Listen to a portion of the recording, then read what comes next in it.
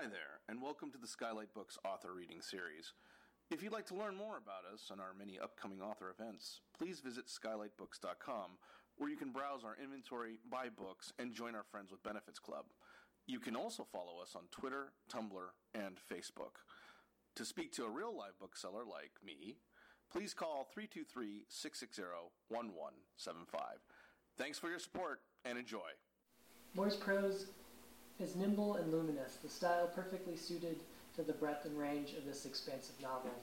She Would Be King has already earned fantastic praise. Glamour called it a breathtaking retelling of the founding of Liberia. The New Yorker called it a bold debut. The force and the symbolism of myth pervade Moore's engrossing tale. Y.T. Moore is the founder of One More Book and is a graduate of Howard University, Columbia University, and the University of Southern California. She teaches at the City University of New York's John Jay College and lives in Brooklyn. Also joining us this evening is Alison Noel Connor. Her writing has appeared in Bitch, Jacket 2, The Rumpus, and elsewhere.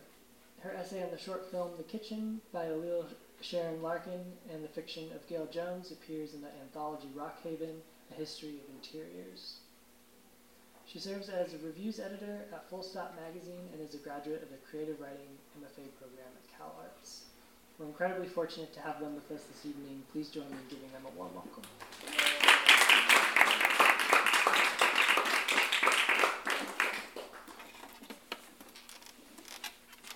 Hello. How are you guys on this Friday night? Thank you for coming out and hanging out with me. So my novel, She Would Be King, is a retelling of Liberia's history through three characters with supernatural abilities. There's Bessa. She is an indigenous Bai woman, and she's immortal. And Junde, he is a slave in Virginia, and during his first encounter with an overseer, he realizes that his skin is impervious to bullets and blades, and when he's whipped, his back doesn't scar, so he escapes the plantation and ends up on a boat back to Liberia. And then Norman Aragon, who's the son of a Jamaican Maroon and a British scholar, he can make himself invisible, and so he also ends up on a boat back to Liberia, and the three of them, for a time, travel together and fight the remaining slave traders while colonialism and imperialism are still very present on the continent, and then slavery toward black bodies still going on in the rest of the world. And so I am going to read to you from the beginning of the book, the introduction of Bessa, and then Alison will join us and we'll have a conversation. There were no Bai girls like Bessa. The coastal village of La had only seen one woman as cursed, Oma Famata, who they say is sitting in the corner of the moon after her hammock flung her there on her 193rd birthday. But even Oma Famata's misfortune was nothing compared to that of Bessa, whose curse was not only her inability to die, but also the way death mocked her. Lai was hidden in the middle of forest when Bai people found it. There was evidence of earlier townsmen there, as ends of stoneware and crushed diamonds were found scattered on hilltops in the unexpected company of domestic cats. When the Bai people arrived from war-ravaged Arabia, through the Mandingo inland in the early 18th century, they found no inhabitants and decided to occupy the province with their spirits. On a plot of land 1 mile long and 1/2 mile wide, they used smelted iron to build their village, a vast circle of houses, constructed of palm wood from nearby trees, zinc roofs, and mud bricks to keep them cool during the dry season. During the day, the Opal sat together and drew lines and symbols in the dirt that represented how many moons it had been since the last rainfall, or the last eclipse, or other wonders of the sky. They waited for the spirits to reveal themselves in nuances and uncover secrets of the land and its animals. Among many things, like which Poro warrior would best lead upcoming defenses against local tribes so that the Bai army would return with cattle, harvest, and captives to help them tend the village rice farms. The spirits also told the Opas to take care of the sensitive animals of the province, specifically cats. The Opas then divulged to the villagers the news they gathered from the spirits. Omanyapu never listened. Before Bessa was born, Omanyapu, old, bitter, widowed, was living only 2 houses down from Kati, Bessa's pregnant mother. Omanyapu had a pudgy orange cat whom she beat regularly to numb her loneliness. The village elders warned Omanyapu of what the spirits had told them about beating cats, but she disregarded them. She was powerless to her pride, and she hoped she would make the spirits angry enough to reunite her with her deceased love. When Kano, Charlie the fisherman's slave, knocked on Omanyapu's door to deliver her the fish that her nets had caught, the pudgy cat stared hoggishly at the tin bucket. He hid behind the fire pit as Omanyapu closed the door in Kano's face and inspected the bucket for any sign of pilfering. "You would not touch it," she yelled, shaking the fish. Scales, salt water, and blood flew, and the cat dodged Omanyapu's warning. That night, when Kano finished his chore of cleaning fish for Charlie's wife, he blew the light from the last lantern away. The whistle his compressed lips made married the pungent smell of fish and journeyed through the village circle to Omanyapu's house, awakening the cat. The cat arose from the corner where he had been lying and probed the room. In the dark, his nose led a desperate search for Omanyapu's bucket of fish. Omanyapu's leg twitched and she snorted expletives into the night. Alarmed, the cat positioned himself to run in the event that she leaped from her sleep to beat him with the redwood handle of the porch broom, but she remained in abysmal slumber. The cat proceeded toward Omanyapu's fish, disregarding the likely retribution on the following day when she would discover that her fish were gone. When he finally reached it, he lifted himself up to the rim of the bucket, careful not to scrape the edge with his nails. His eyes were large, his mouth ready, when a hard blow threw him across the room. "I told you, and eso?" Omanyapu asked, lighting her lantern. The cat tried picking himself up, only to meet another hard slap to his head. He stretched his claws and hissed at the old woman. She struck his head once more, and the cat shrieked, this time waking a neighbor. Determined to escape her fury, he scurried over to the fire pit. "Oh no," Omanyapu said. "You ain't going nowhere." She dragged him out from behind the fire pit by his calico tail. In the village circle, neighbors gathered outside of Omanyapu's door, baffled at what had made the old woman so angry that she beat the poor cat in the middle of the night. "I would teach you. You will feel it," she said. The cat screeched, unable to escape the bitter widow. The neighbors' tongues became sour, their ears warm, disgusted at the Oma's audacity in offending the spirits.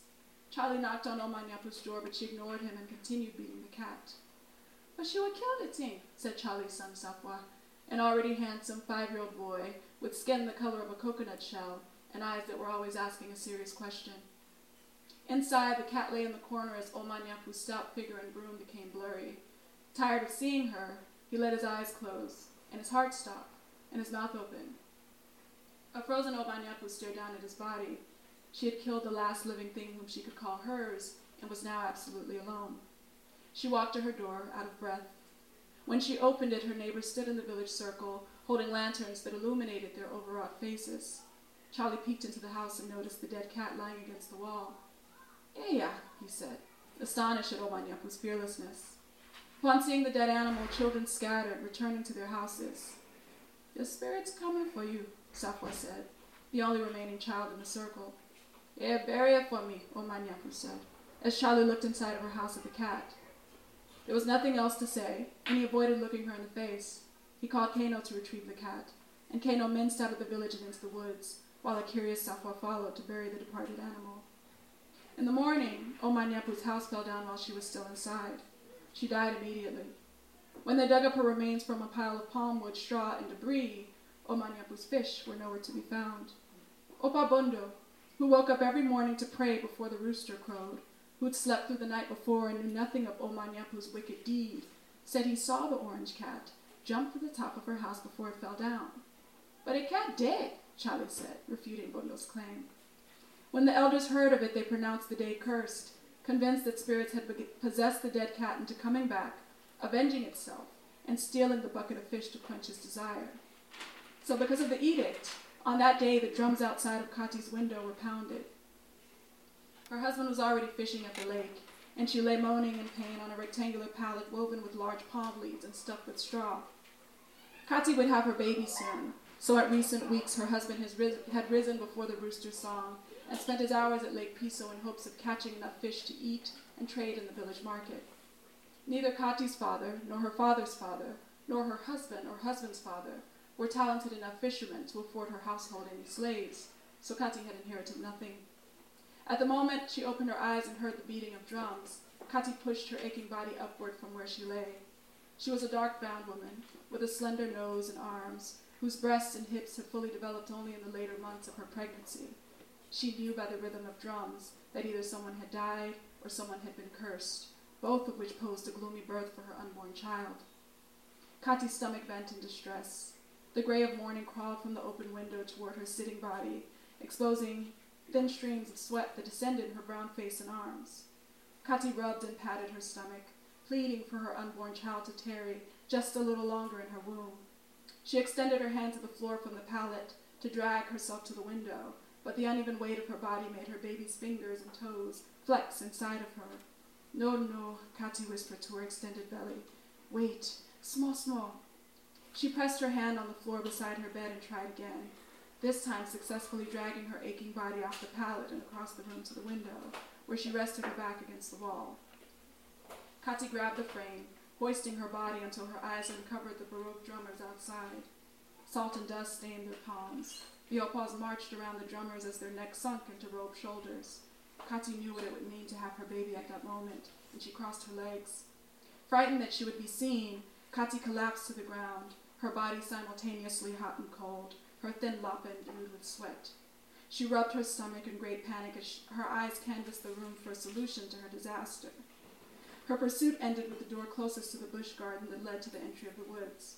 Before Kati could move, a liquid stream of blood and water toddled down her thighs, chased by a more abundant outpouring that left her lapa and the floor around her drenched. To keep from screaming, Kati clamped her bottom lip with her teeth until she could taste her own blood. She could not risk them hearing her, could not bear the delivery of a child on this day, or else she'd be forbidden from ever offering another to her village. Kati finally resolved that she would crawl as far as she could into the woods behind her house. The baby kicked, ready to approach the dim light in the opening. No, no, Kati said again, as the floor beneath her continued to dampen. Her legs quivered. She clutched her lapa and squeezed. It was no use. The child would come. Kati dragged herself toward the door leading out to the woods. She used both of her hands and pulled her quavering body sideways. The child pushed. She squeezed her legs until her thighs ached from the resistance. Please, my child, Kati repeated. Wait, small, small. The drummers pummeled away outside. Wait, small, small. And Kati pushed open her wooden back door and crawled toward a huddle of shrubs. She panted, drained as she pressed and coaxed the baby, first with an intermittent tapping of her stomach.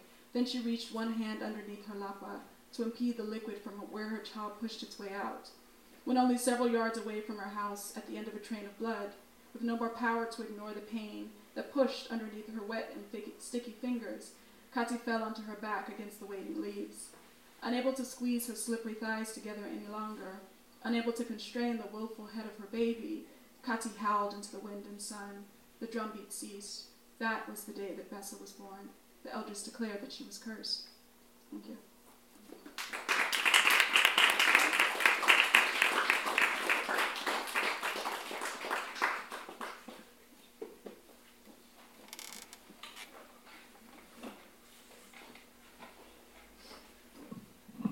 Hi everyone. Hello. Nice to see you again. See you. Thank you so much for that wonderful reading. I feel like it so much captured the experience of reading this book in that you're kind of immediately delved into this atmosphere that's full, that's very rich, that has a lot of emotions going through it, and it was just nice to hear it in your voice. Thank you. And I'm also happy that you picked that passage as well, because I was really intrigued by your author's note that starts off the book, where you explain that the journey of the story sort of came from a story that your mother told you about how cats are sacred, and this woman who mistreats the cat and the ghost that comes back to avenge. And I was wondering if you could kind of give more insight into why that particular story drew you to it, and how that also led to the genesis of Bessa as well. Right. So a lot of, I won't even say Liberian, a lot of Bai myths, my mother, she is Bai, that's her ethnic group, and they are located in northern Liberia and southern Sierra Leone. And a lot of Bai myths are aphorisms, so they would say things like, don't dig too deep in the dirt, the devil come pull you down, like somebody that existed. And then or that happened rather. And this particular aphorism was, don't hum up cats. That's what they would tell us. No matter what you do, don't hum up cats. Because remember the old woman beat her cat and the cat's ghost came and killed her, right? Mm-hmm. And so those always intrigued me, and the message or the theme that was underlying in all of those was a recognition and a respect for living things. So, don't unsettle the ground, don't abuse cats. I think I pushed a cat, and that's when I got that lesson. Mm-hmm. And so for a long time, I had been writing short stories and essays that were more focused on the cross-cultural experience and the immigrant experience, perhaps, because my family immigrated here when I was 5. And I was in undergrad, and I had a friend who asked if I'd ever considered writing African fiction. I said, well, I don't think so. And this was back in maybe 2007, 2008. And he asked, well, why? I said, that's a really good question. Mm-hmm. And so I decided that I wanted to explore one of these aphorisms in my writing. And it was particular. I don't know why I chose the cat one, but I think that was the most intriguing to me. It always was, because my mother never said it as something that was imagined. It was always presented as something that actually happened. And so I wanted to give the cat a personality, and I wanted to give the old woman a name, and I wanted to give a shape to the village. And then when I was finished doing that, then I started to think, well, then what happens after this woman kills her cat in this village? And then from there, it was like, okay, well, based on their superstitions, if someone is born around that time, then that person would sort of be condemned with the same superstitions that caused them to believe that the day was bewitched. And so Bessa was born from that, and she is then called cursed by her village. And then when she gets exiled, then I started to ask myself questions like, well, then where does she go? And of course, at that point in Liberian history is when it was newly settled. So then I wanted to give context to what was going on outside of the village at the time, and then that's where the other characters came in, because I wanted to give a full context and glimpse of that part of not just Liberian or African history, but then also American history as well. Oh, I love that. I love how this sort of family experience kind of opened you up to delve deeper into your culture, into the history of Liberia. And I feel that throughout the book as well, in the sense that storytelling is so essential to how the narrative is set up. Mm-hmm. It doesn't really feel like this point A to point B. I mean, we start with Bessa, but we jump to Virginia with June Day, and then we jump to Jamaica with Norman, and then we're back in Monrovia. And so it feels very dynamic, and it feels very kind of, we're picking up these different story threads and then braiding them all together in this really interesting way, which recalls kind of just hearing your grandmas and aunties and mothers telling you stories and kind of passing that all together. So, right. Was that also purposeful, or was that something that kind of came out of the writing process? Yeah, that was definitely, that form of writing was my introduction to storytelling. There was never A to B, except for in these shorter recollections of things that may have happened that stemmed from superstitions, but they were always sort of meandering, and they were always wayward in a way, but they always came together. And so because that's how I understood stories to work, then that's how I go about storytelling. Oh, I love that. I love the idea of wayward as well, because I feel like this narrative doesn't play by the rules in a very fun and inventive way. And it kind of also shows they're tracked through movement, which is also it kind of leads me to thinking to questions about home and the fluidity of home. A lot of the characters, they're separated from their home, they find new homes, they kind of question what it means to cultivate home. And obviously I feel like when you're talking about the diaspora, that those questions come into play. Yeah. But I wanted to just hear your thoughts about how home kind of plays in this narrative. For sure. So my family moved to America when I was 5 years old, and we moved around quite a bit. Like, the reason we came to America was because of the war in Liberia in 1990, and at the time my mom was actually at Columbia, and so she was a student. She went and got us out, and we lived in her dorm room for the last 6 months of her time at Columbia. And then because of the war, they didn't know what we were going to do. So we moved around quite a bit. We lived in Connecticut and Memphis, and then we moved to Houston when I was 8, and that's where I spent my formative years. And so we lived outside of Houston in a suburb that was very white, very conservative, and I just heard nothing about Liberia at all outside of home. And so that absence was very loud and profound because from what my father told me, Liberian history is very closely linked to American history. And not only that, but it's also closely linked to explorations of Black identity from like the early 19th century to Reconstruction. So I was always confused as to why I never learned about it in school. And I guess if anyone is unfamiliar, the Liberian identity it's made up of indigenous groups in the region, not specifically by groups.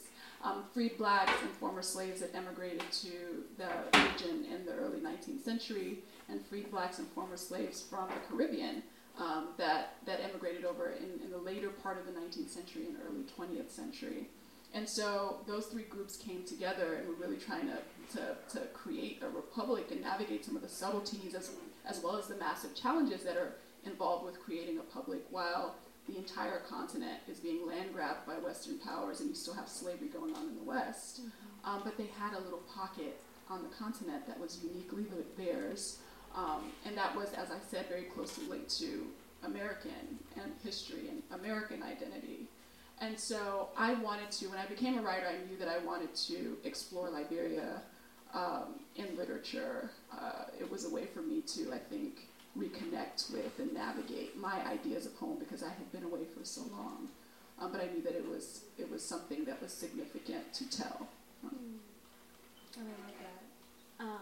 And yeah, actually, that I feel like that's one of the more kind of wonderful gifts within the book is thinking about America's closeness to Liberia and how it is something that's sort of suppressed and it doesn't make sense. And it also it complicates our narratives of what we mean by colonialism and this kind of binary of like settler versus indigenous, and actually kind of thinking more centrally within Africans and African Americans and Afro-Caribbeans. Yeah.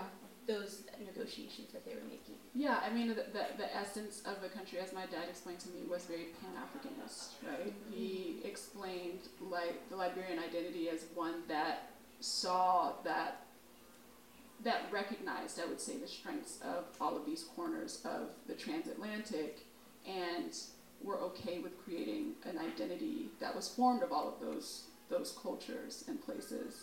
And that's not to say that there wasn't social stratification when the settlers went over. Yes, there was social stratification. Yes, there was an endemic national favoritism. But there was also mixing. There were intermarriages, but all of the historical texts that I had read about Liberia, sort of, as you said, were telling it in a very binary way, good versus evil, white versus black, settler versus natives, and I found that somewhat sinister because it always, in these texts, presented itself as, see, we may have brutalized them in America, but they went back to Liberia and they did the same thing to the natives, right? Almost as a way to absolve guilt. And I found that cynical and sinister because, I mean, the truth is, in the research that I had done, you cannot compare the two. You would have actually some of the settlers who went over, they were working on farms too.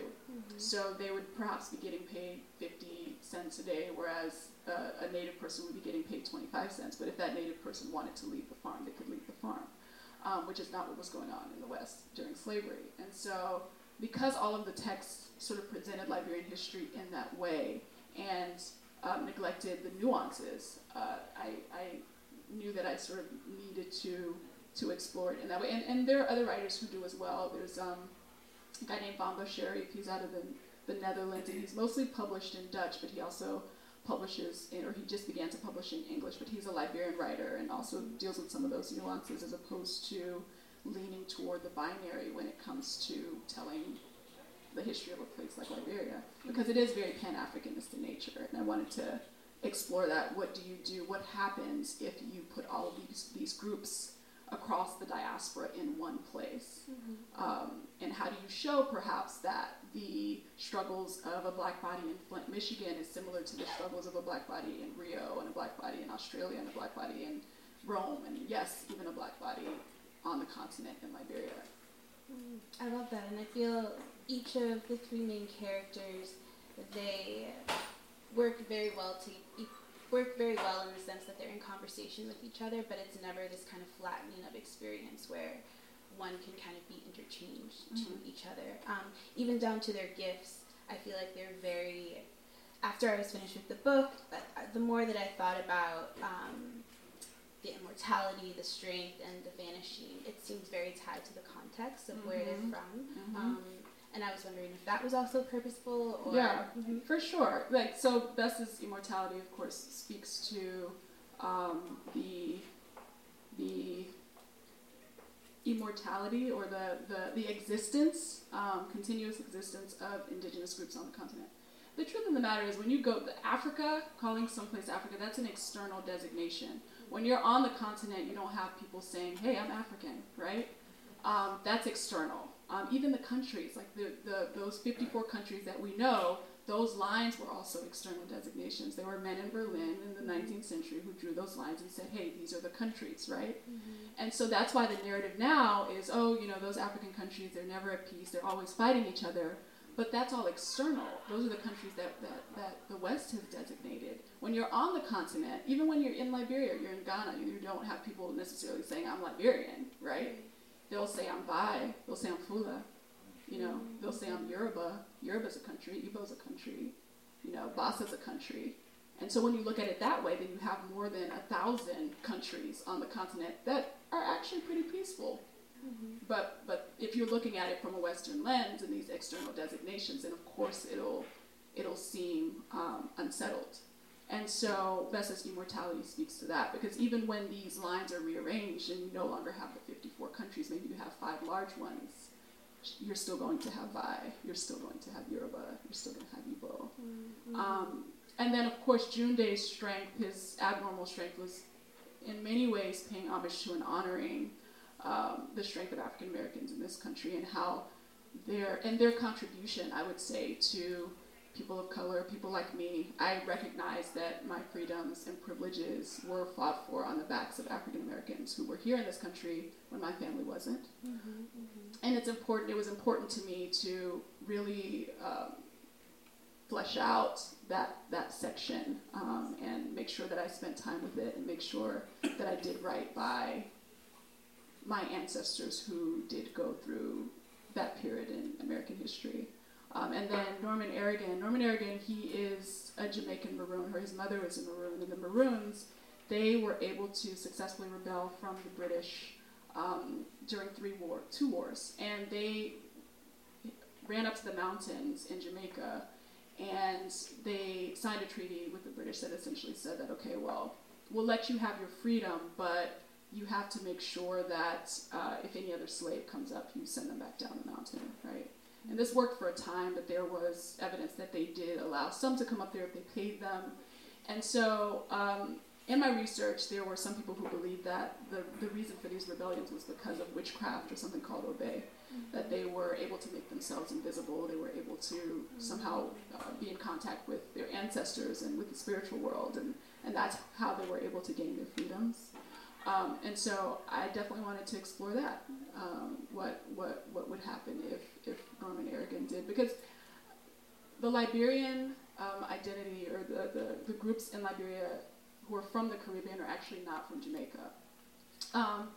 The Liberians who are Caribbean are actually from Barbados, and they went to that region in the later 19th century. So that part of the book is like the historical check, I would say. So it is realistic that Norman Aragon would have gotten off the boat, because what the British was doing to rid the island of some of the Maroons was sending some of them to Sierra Leone. And Sierra Leone was Britain's colony for freed blacks from the UK, in the same way that Liberia was America's colony for freed blacks in America. And so so that part, it could have happened, but factually, the Caribbean population in Liberia, they are from Barbados or Bajan. That's interesting. Very cool Yeah. Oh, I love that. I feel like that deepens so much more how the gifts interact throughout the novel, the sort of dilemmas that come up with them. To me, just to kind of talk about the gifts as well, I was really interested in the way that you kind of talked about them in conversation also with being a curse, you know, and going back and forth with this idea of this is something that imbues them with this sort of power, but they also have to negotiate what this power means and how it changes them, either for, or it's just a transformation that they have to kind of negotiate. And so, especially thinking about going back to the cat story and thinking about cats as being sacred, this vulnerable creature, I wondered if you could kind of speak about how you kind of view power when it's attached to vulnerable or oppressed people, and in the sense of like these characters, Bessa, Norman, and June Day, they almost are, they're fantastical in the sense of it's very exciting to watch them and have these kind of atrocities happen, but they're immune to it, but also it's not to say that like for example with Bessa, like she is immortal, but she still has to experience death, like experience the pain of death and be reborn. It's not like she's immune to it. Right. So a couple of thoughts on that. One, of the three of them, Bessa's the most powerful because she's immortal, but she's the one who hides her curse the most, right? Like she's the one who's unsettled by her gift. She's the one who names it a curse, right? Like yes, her village designates her as cursed, but she assumes that role as well. And she's constantly, even though she's the most powerful, navigating and resisting her power and her gifts in reaction to the men around her. But it's the men who have these gifts who are assuming it and using it. I would say that I have always been into the fantasy genre. And I noticed that from a very young age that these characters all tended to come from vulnerable backgrounds. And these characters, my work is more of an exploration of what happens when you create characters that are institutionally vulnerable, right? As opposed to just individually vulnerable. What do they do with those powers? But I would say that in writing the book, I didn't so much focus on creating gifts or creating powers. In the Vai storytelling tradition, which, as I said, is my mother's ethnic group, it's just very rare that I read stories that didn't feature someone flying or shapeshifting or casting a spell or disappearing. And the example I give is that if you and I are having a conversation, we're having a heated debate, and one of us gets upset, and I go to the restroom, but I fly to the restroom. In a Western context, the question would then be, how did this person fly? You would have to, in the Western literary context, you would have to sort of analyze flight. You have to explain the rules of flight. You'd have to talk about, how do you respond to my flight? But if I tell this same story in Cape Mount County in Liberia, the questions that the kids would ask the griot is, well, why were they quarreling? Were they sisters? Was it a lover's quarrel? Did one of them steal the other one's husband? Were they, was one of them evil? Was one of them good? And so it's more universally themed. And so my introduction to the architecture of storytelling did not present magic or fantasy as spectacle, whereas in the West, that's what tends to happen. So when my family moved here, I was young, I was 5, and mind you, all of the stories that I heard had some aspect of fantasy or magic, but they weren't points of discussion. What we were talking about were themes like betrayal and friendship and love. So when I moved here, I realized that all of those stories were relegated to this thing called Disney. And I would always be like, well, why are all the stories So I was obsessed with the cartoons, and of course, because those were where I could find the stories that were the most organic to me. So I say that to say it is very much part of the architecture of African and diaspora, of how African and diaspora groups tell stories. It's just that historically, that form of storytelling was suppressed because it was seen as uncivilized and unchristian, right? They saw, when you talk about storytelling that engages with the supernatural, that recognizes ancestors, that's seen as lacking civility, that's seen as lacking decency. So they're like, why are you guys telling those stories about ancestors and ghosts? Like, that's unchristian. Don't tell those stories. You're being, it's carnal to even have those conversations. Meanwhile, in Salem, in Massachusetts, you're drowning women because you're accusing them of witchcraft, right? Mm-hmm. So it's going on all over the world, but it's just in an African context or in a black context, it's seen as bad and it's suppressed. Mm-hmm. So now you see, black writers, African diaspora writers, engaging in this genre that is actually very culturally authentic. And it's like, oh, welcome to, speculative fiction, black writers. But it's like, no, we've been here, right? It isn't something that's new. And then, of course, there's the issue of, I know this dialogue has been going on in the literary industry for a while. It's like, do we call it magical realism? Because obviously, historically, magical realism, that term came about in the 1920s, and it referred to South American writers, right? So Gabriel Garcia Marquez and Isabel Allende and Borges. And what they tended to have in common, the through line, was Catholicism, resistance to colonialism, and some indigene belief system. Mm-hmm. And so when African writers and black writers began to be published here, not started to write like this, but just started to be published in the West, then just as a function of, when art marries commerce, it becomes something else. And so you sort of need a way to market these books. And so they saw the resistance to colonialism in some of them. They saw, these indigene belief systems, and they said, okay, well, it's magical realism. And you only find in the last 20, 30 years that the literary industry is now trying to determine some other category to put them in, but that really just serves a commercial function. Mm-hmm. So you see terms like Afrofuturism coming up in, black speculative fiction or whatever. So I try not to get too entangled in the categorization of it. Like, people ask me, do you mind if they call it magical realism? And it's like, I try not to get too bothered or attached to the categorizations at all, but I do remind people that this is not new for black storytellers. It's actually very culturally authentic to tell stories in this way and not view the magic of the story as spectacle, but the relationships in the story. Oh, I love that. And it reminds me of a small moment in the book when June Day and Norman happen upon a village with Sam, and they meet Sia, and they talk about the ancestor house and inviting God, but then also being reminded that even if God is here, this is still an ancestor house, and we need to remind ourselves of being connected to that voice and that energy as well. Yeah. And just one kind of note connected to that, I read some of what you were saying about the wind and how it's connected to black women's subjectivity, and I was very, very fascinated by the way that the wind functions and the way that it's a narrator and, again, this kind of ancestral force.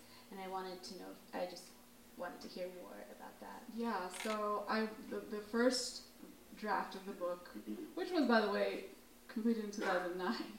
The first draft took about a year to write. It was 600 pages. It was a hot-ass mess. I had, there was an alien character. I went all the way. And so then I put it away for a couple years and picked it back up in 2013 or so and edited for a couple of years, and I was like taking away and trimming fat and all that stuff and killing darlings and all that stuff. And then I realized during that edit that the third person wasn't quite right. I wanted the story to be told by someone who I could more intimately relate to and who the main character could more intimately relate to. And I wondered whether or not to make her the narrator, because I needed the story, because it is a story about black womanhood. Mm-hmm. And so I wanted the person who was telling it to be familiar with this coupled like asymmetry and beauty that is being a black woman in today's world, and certainly a black woman in that world as well. And so the wind is a chorus of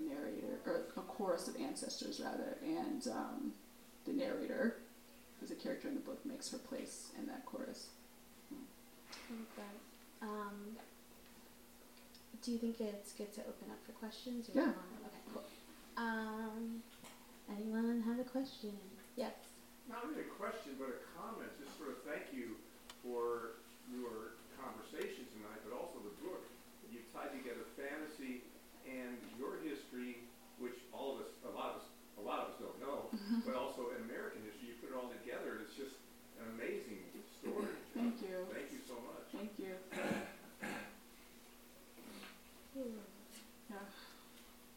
have more questions about 2009 to 2018. Yeah. I'm just so curious about process. So I finished the first draft in 2000. It took me about a year to write, and it was my thesis in grad school. And then I put it away because I was working and involved in other things, and I was still writing, but I knew that story wasn't time for it.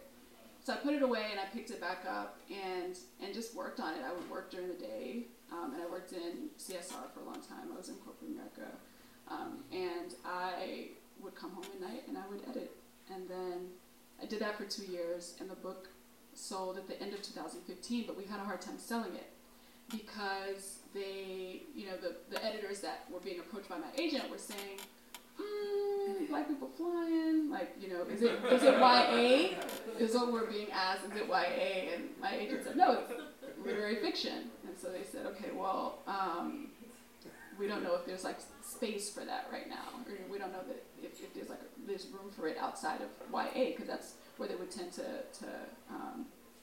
put those sort of books. And so we got a lot of no's, and then we got a yes by Grey Wolf, and I love Grey Wolf so much because they are the sort of publishing house that takes chances. And then of course, but then they told me, oh, it's not going to come out until 2018 because unlike larger houses, because they're so small, they only come out with a few dozen books a year. And so I said, oh my gosh, 2018? That's so long. But I waited, and then at the beginning of 2018, there's this movie that came out named Black Panther. I don't know if you guys saw it.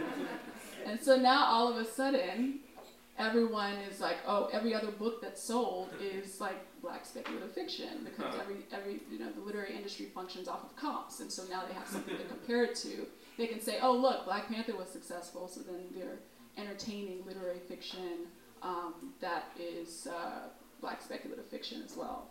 And so yeah, that was the process, and I guess it's the journey from 2009 to today. In strict Anglican hierarchy, the occult and witchcraft was a way for youth and women to assert power through a locked system. Mm-hmm. So this assumption of power by women in history is very interesting. Mm-hmm. And I really like what you're saying really in this conversation. And if you could help me with my ignorance a little bit, I know Marcus Garvey and Liberia and some things, but I didn't know there was a Dutch component, possibly that colonization. And these wars, I'm trying to figure out if they're white wars based on exploitation of resource, and that's why these lines were drawn. So could you help me a little bit? Sure. So Marcus Garvey he didn't come around until the 1920s or so. People link him to Liberia, but Liberia was around about 100 years before. It just so happens that Marcus Garvey, when he sort of reemerged with the Back to Africa movement, that Liberia was the destination, and so that's why people link the two. But Liberia was actually settled and founded in 1847. So Marcus Garvey's connection to Liberia is that when he decided that he wanted to replicate this movement, Liberia was the designation. The Dutch. So Liberia was twice its size, and the Dutch, as well as the French, continued to impose, and that's why it is as small as it is now. There are 4 million people, and land mass, it's half its size.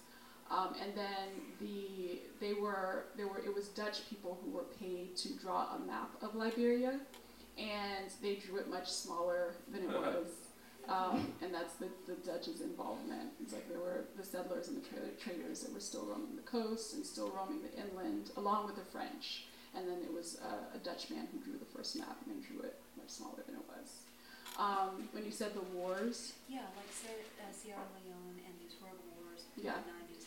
So I could tell you what conspiracy theorists believe in Liberia, or what the everyday Liberian might say about the wars. Okay, so from 1847 to about 1980, the political leadership in Liberia were all from the settling class, right? They were all somehow, had American last names and were linked to America. And so the through line now, or the perception is that the natives were then empowered and went and killed everyone who was in power, and then all of a sudden claimed leadership and authority through Samuel Doe, who was then the president. Liberians on the ground believe in I'm not, don't quote me, don't get me killed. But there is very significant contingency of the population that believes that President Tolbert, who's the one who was overthrown by the coup, was killed by the CIA because he was talking to Russia during the time of the Cold War. So I've never heard the CIA doing anything like that. Yeah. And this was also inflamed when Charles Taylor was he was testifying at The Hague, and he said, "Oh, it's the CIA who trained me to come back." And he that's a written testimony. It's like in at The Hague right now in the World Court. So yeah, absolutely. I think a lot of the wars that happen in that region, people on the ground will always say, "Hey, someone came. We have our resources. We don't have power, and it's very easy to pay someone to come and start a war to make sure that those resources are entangled in like the right hands." I guess so. That's what the word is on the Liberian street. I was wondering the gender issue. Like, I know how gender asserts itself through this through spectacle in American history. So your title is "She Would Be King," and I'm just wondering how gender is seen through your culture. Yeah, so the king is the most powerful one in the village, and the title comes from a conversation that the heroine has at the end of the book, or not the heroine has, that it's had about the heroine toward the end of the book. And it's commentary on the fact that even though she is the most powerful of the three, she's the one who grapples with her power. She's the one who's afraid of her power, doesn't know how to use it in these male-centric, male-dominated contexts. So if she weren't a woman, she would be the most powerful, because perhaps then she would have the confidence needed to use her gift in the way that was needed.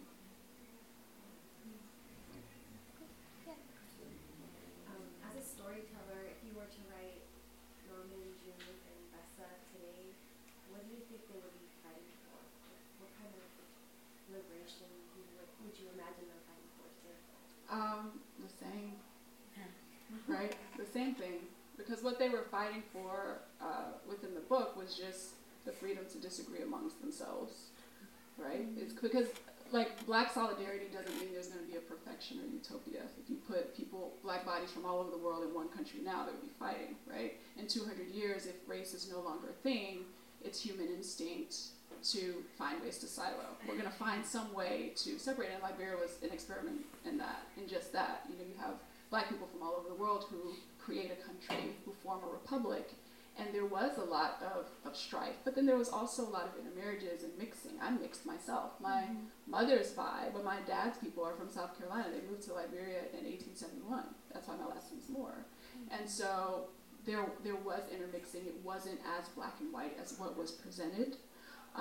And I think that going about looking at black solidarity in a way that is romantic is harmful, because then you don't recognize the humanity of people. And the truth is, there is interracial tension and interracial conflict, but black bodies, specifically in the Liberian context, just wanted the freedom to figure those things out for ourselves, rather than having aid workers or whomever, these foreign powers coming in and saying, okay, this is how you should deal with your conflicts, right?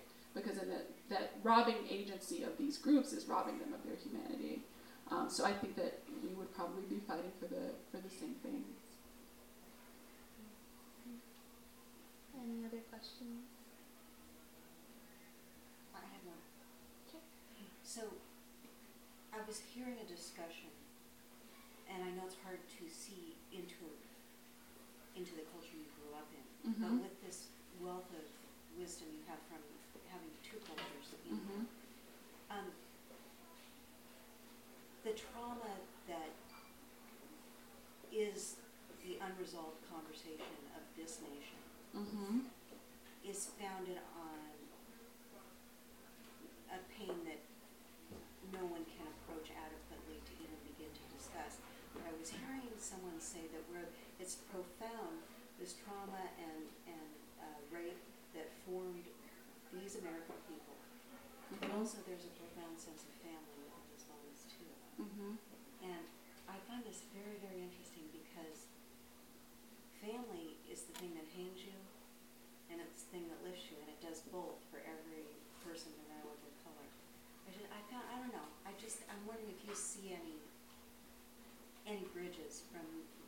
Liberian experiment, for the American experiment?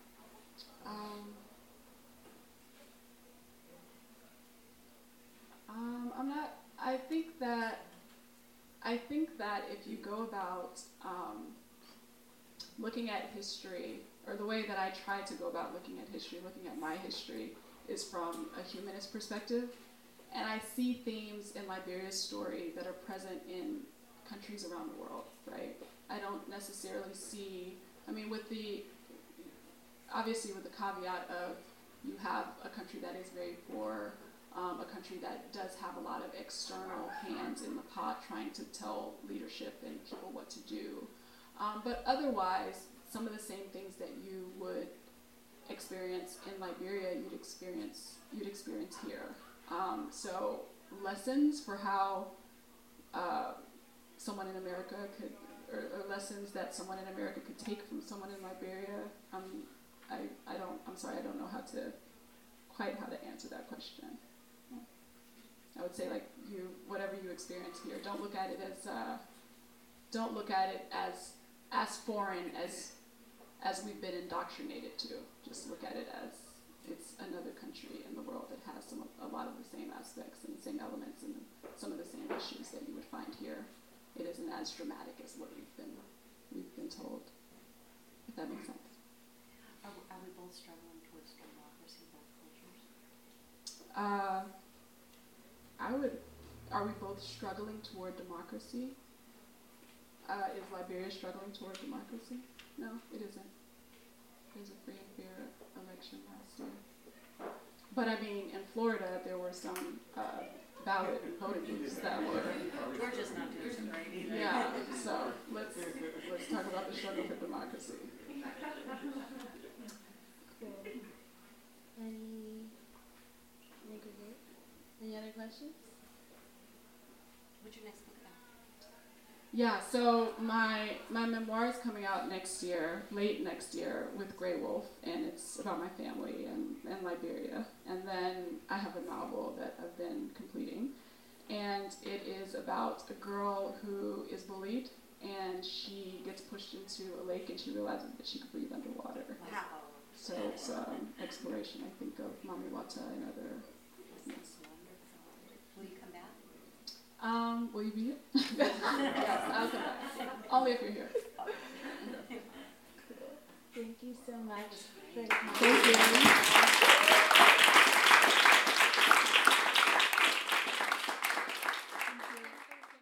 You've been listening to the Skylight Books author reading series. Don't forget, you can listen to this and all of our other great podcasts at skylightbooks.com. Thanks again for stopping by, and we hope to see you soon.